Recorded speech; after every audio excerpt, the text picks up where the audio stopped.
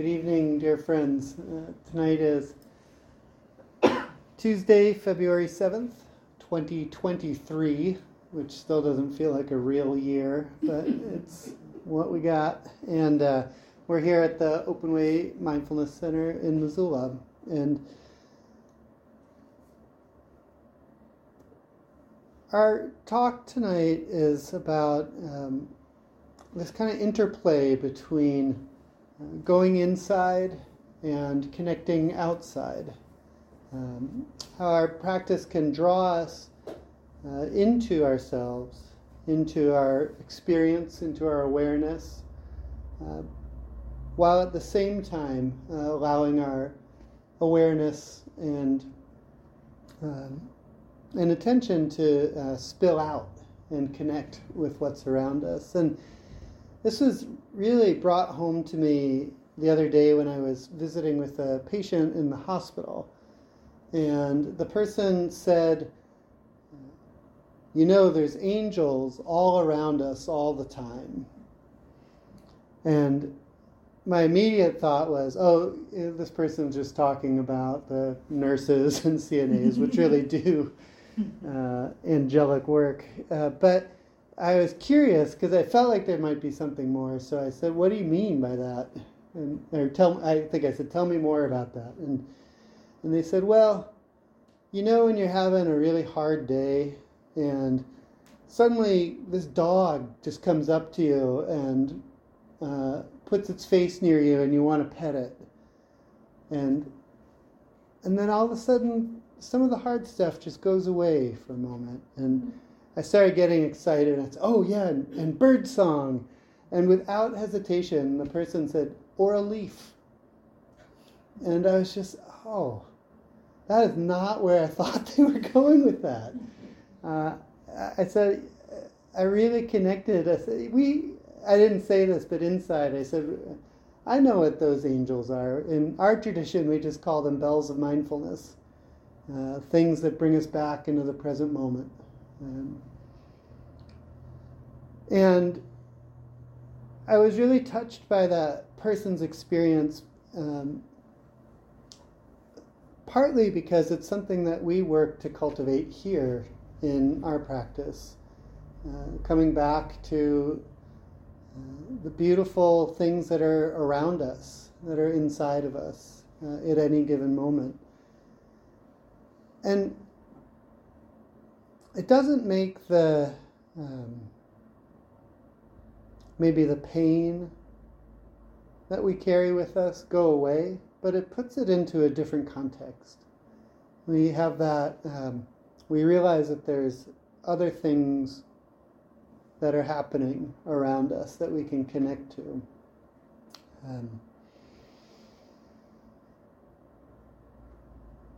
I'm sure, like a lot of you, have been really troubled by so much of the news that we've been hearing recently. There's so much violence, gun violence. There was the recent beating to death of a person by the police.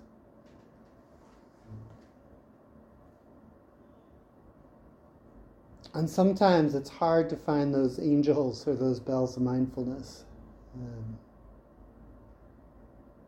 Those things come into my awareness and into my consciousness, and they just fill it completely. It's almost like, when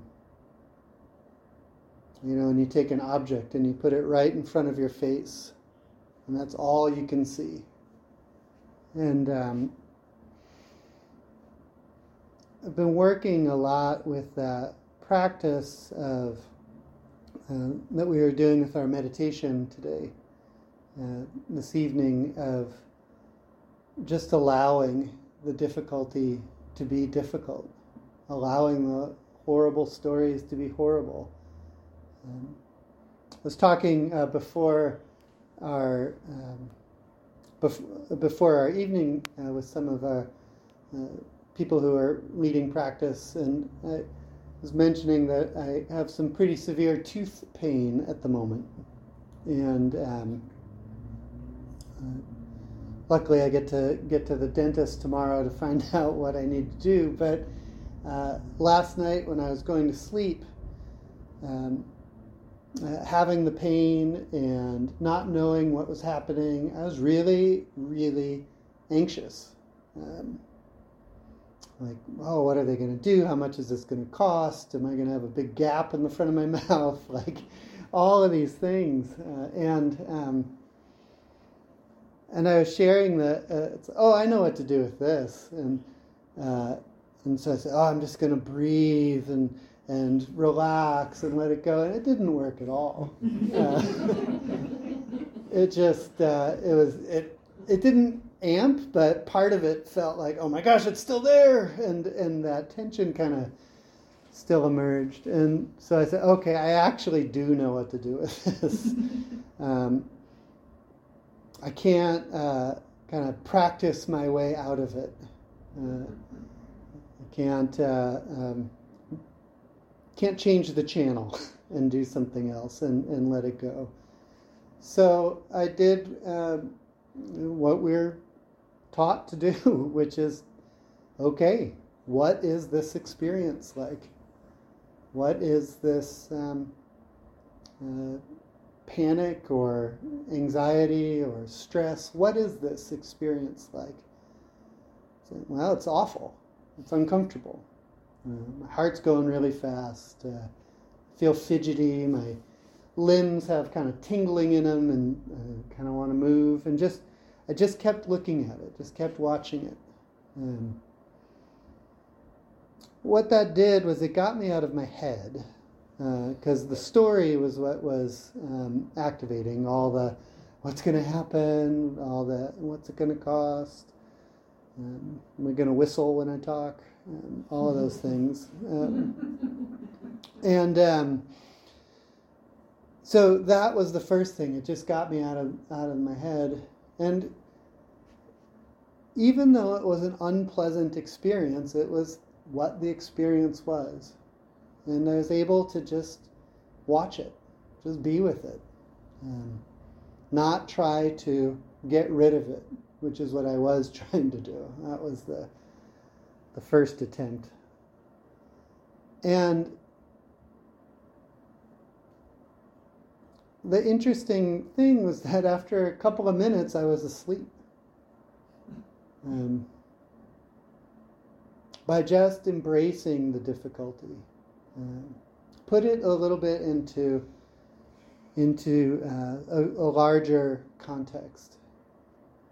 And the same practice applies to these horrible things that I'm reading about or experiencing.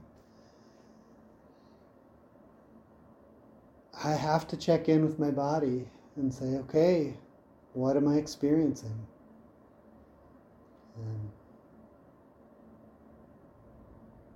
And then it can be part of something bigger. It's like taking whatever that object in front of your face is and just putting it out a little bit. It's like, oh, yeah, you're all here. There's this experience. This is still here. But there's all those little bells of mindfulness that are around. It's interesting because even after all these years, I still try to use the practice to manipulate my experience. Still do it. It's what I wanted to do.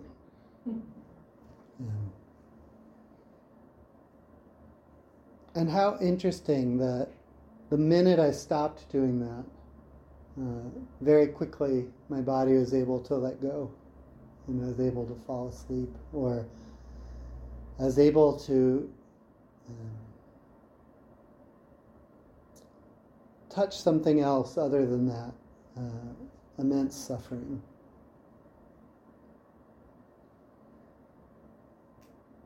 And in the discourse that we'll look at next week, the discourse on knowing the better way to live alone, it comes there's a companion sutra where there's actually a monk who likes to do everything in solitude. He likes to sit by himself. He likes to go begging by himself. He likes to eat by himself. Everything, just alone. And the Buddha talked to him about it and said, I hear you like to do everything alone. And he's like, yes, I do. And he said, well, that's okay. That's not a bad practice. But let me tell you, there's a better way to be alone. And it took me a long time to understand what that meant by the better way to be alone, because the instructions for the better way to be alone is, we'll read it next week, but it says, do not lose yourself in the past, and do not worry about the future, but just be in the present moment. Paraphrased. And he also reminds us to do it now. To do that right now. He says tomorrow it could be too late to do it. So we have to do it today. And I think why he says it's a better way to be alone is that when I have solitude, when I create a situation around me of solitude, I can control that environment so that I don't have to read the news. I don't have to worry about this thing or that thing. I can just have this experience where I'm by myself, where I can really practice with that letting things in, with that finding those bells of mindfulness. It's much harder to do when you're with other people who are really unpredictable. We don't know what people are bringing with them. We don't know if they have a toothache or, just heard some terrible news, or if they're really tired and irritable. And so, alone, the better way to be alone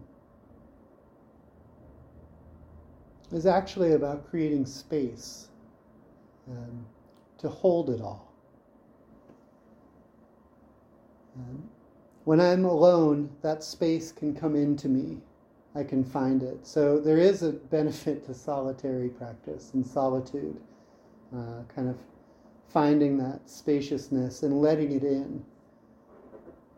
But we also have to let it out. We also have to have it with us when we're not alone. My friend is the pastor at one of the Lutheran churches, and we were talking about spirituality and how so many people, he got tired of people saying like, oh, my spirituality is on the mountaintop. And I agree with that.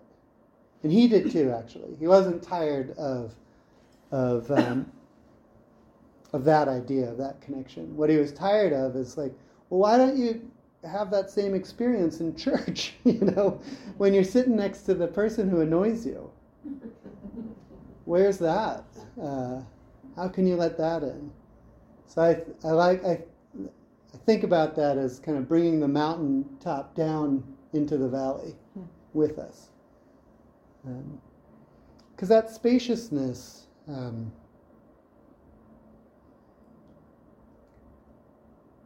really gives us, the sutra talks about freedom and stability. It gives us freedom to be with whatever we're with. And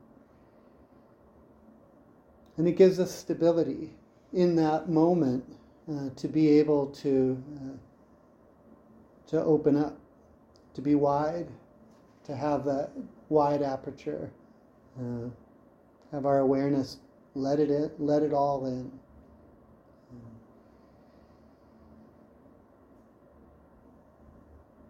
And so, in that sense, I feel like the Buddha is saying, bring the solitude into the group. Bring that experience of solitude, of being untroubled, of being at peace, of being free and stable. Bring that back into the community. Bring that back into your engagement with other people.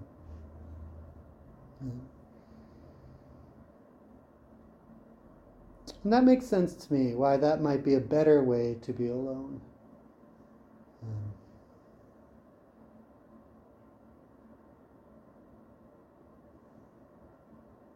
And I appreciate too that the Buddha didn't say that it's a bad thing what he was doing. He said that's a good thing. And here's something even better. Because we know that the Buddha spent quite a bit of time alone. Before he reached enlightenment, he had been on a path of deep meditation and later a path of deep asceticism, of denial of bodily needs and care. And he went off away from the people he practiced with, and he went by himself for a week underneath the Bodhi tree to discover this path that he offered to us. But he was alone when he did that. He was in solitude. And he was at a crossroads at that point after he touched that deep, deep freedom and stability, that enlightenment, liberation, freedom. He could have just gone and lived by himself and just enjoyed the rest of his 40 or 50 years completely at peace. And so that was one path that was before him, but he chose to take that experience back into the community, back into the people, to us. He chose to give it to us. He might not have known about Missoula, Montana, but he certainly knows about practice. He knows about Sangha and that experience. So when he spoke to that monk, he wasn't just speaking about, he wasn't just being clever, and he really knew what solitude meant and why it was important. So it was a powerful teaching because it was born out of his own experience.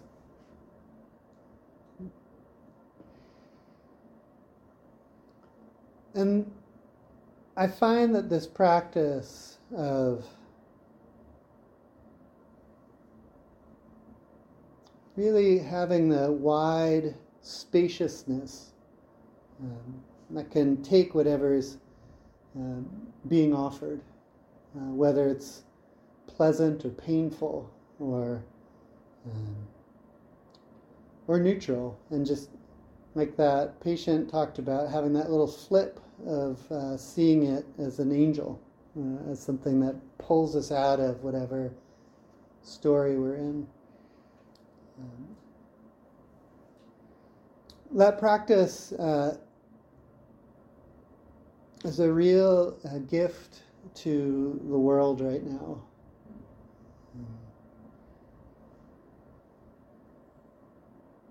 Because it's very easy to find tightness, to find feeling very constrained and small, helpless, powerless,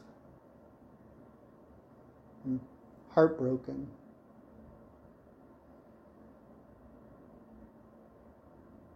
And how powerful it is for a practitioner to let that heartbreak, that powerlessness in, to really experience it,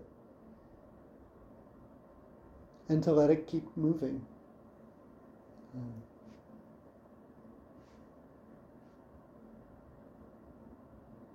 sometimes I wonder, am I not heartbroken enough?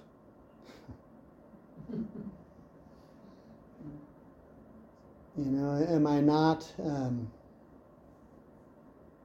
not distressed enough? And it's easy to find ways to be more of those things.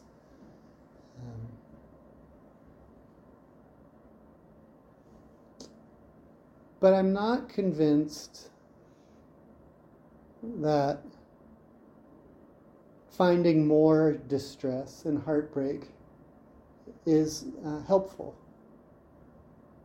I'm not saying I avoid it.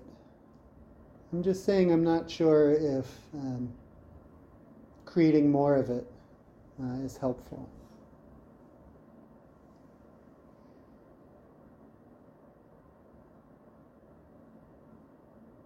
It's amazing in our lives that we can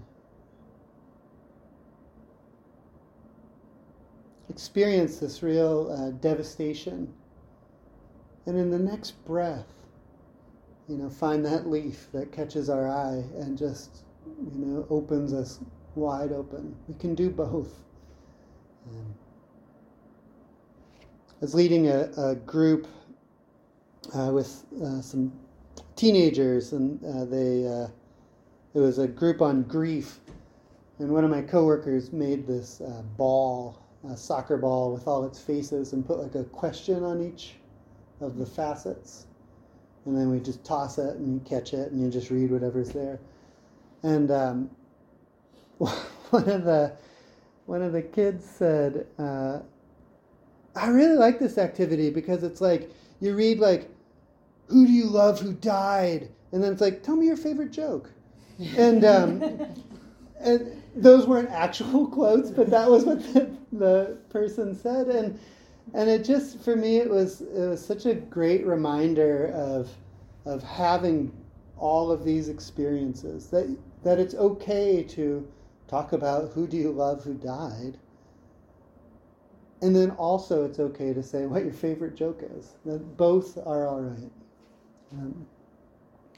And so what we do here is we really do bring that spaciousness into our lives and into the lives of other people. Because every time that somebody engages with us and they bring their suffering and we hold it and embrace it, we transform their suffering with them because we transform it in ourselves. And that's why I love the meditation practice that we did tonight, of really just that kind of open awareness of whatever's there, whatever's coming in. We can practice kind of on the cushion in that, I guess, sort of alone, even though we're all together. We're inside, we're alone.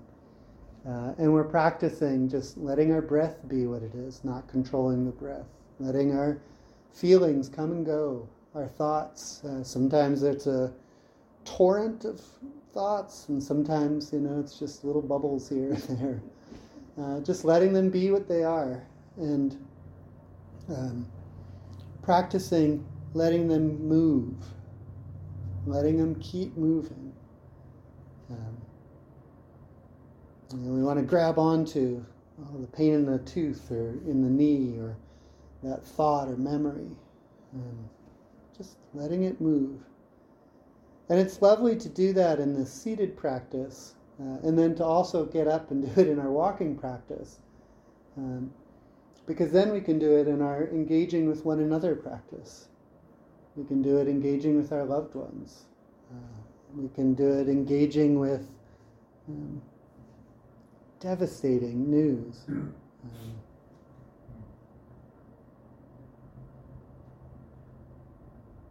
We can do it with a bird song and a leaf. All of it. It's a real skill that we build to cultivate that spaciousness. And so sometimes I think that the meditation practice that we're doing is we're doing that, for our for just for that meditation practice. And I lose sight of that. No, I'm doing this mindfulness practice, this awareness, this letting go, this allowing practice in this kind of controlled environment. Well, first of all, it's really, I find it very lovely. I enjoy it. But also so that I can do it off of the cushion in the next place that I am. And so the more that I come back to the cushion, the more I can bring it out. I used to have this this experience that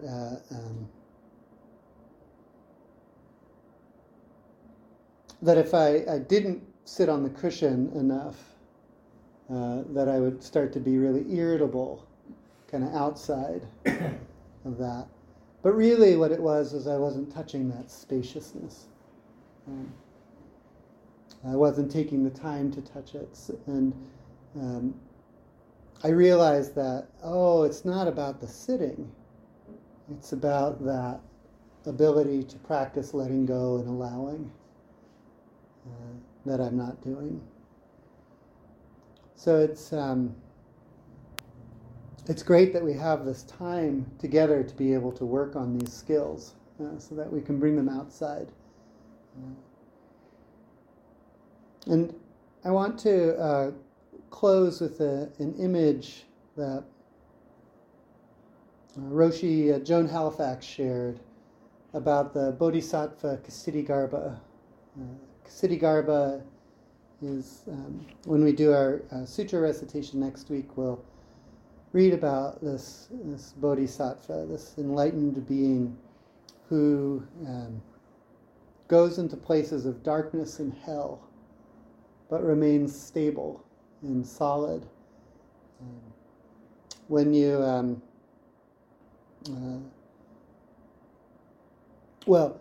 so the image is that Ksitigarbha carries one of the wandering monk staffs.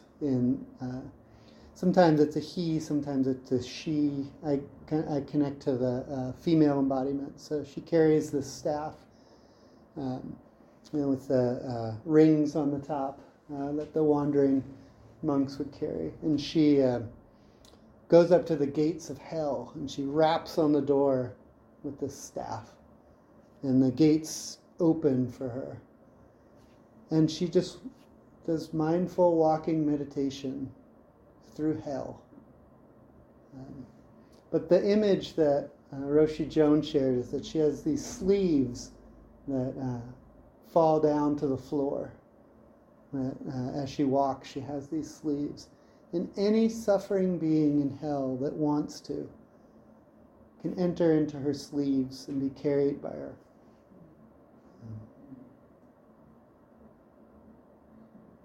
But they have to choose. She doesn't scoop them up, but she's there when they need her. And I just find that image so powerful,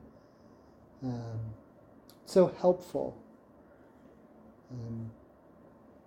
to choose to go into those places of darkness, of difficulty, of hell, whether it's a physical place or an emotional place or a remote place that we access through media.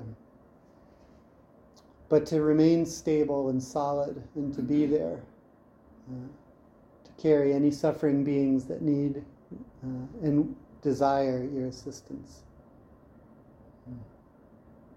There's been many times where I've needed to jump in those sleeves and be carried.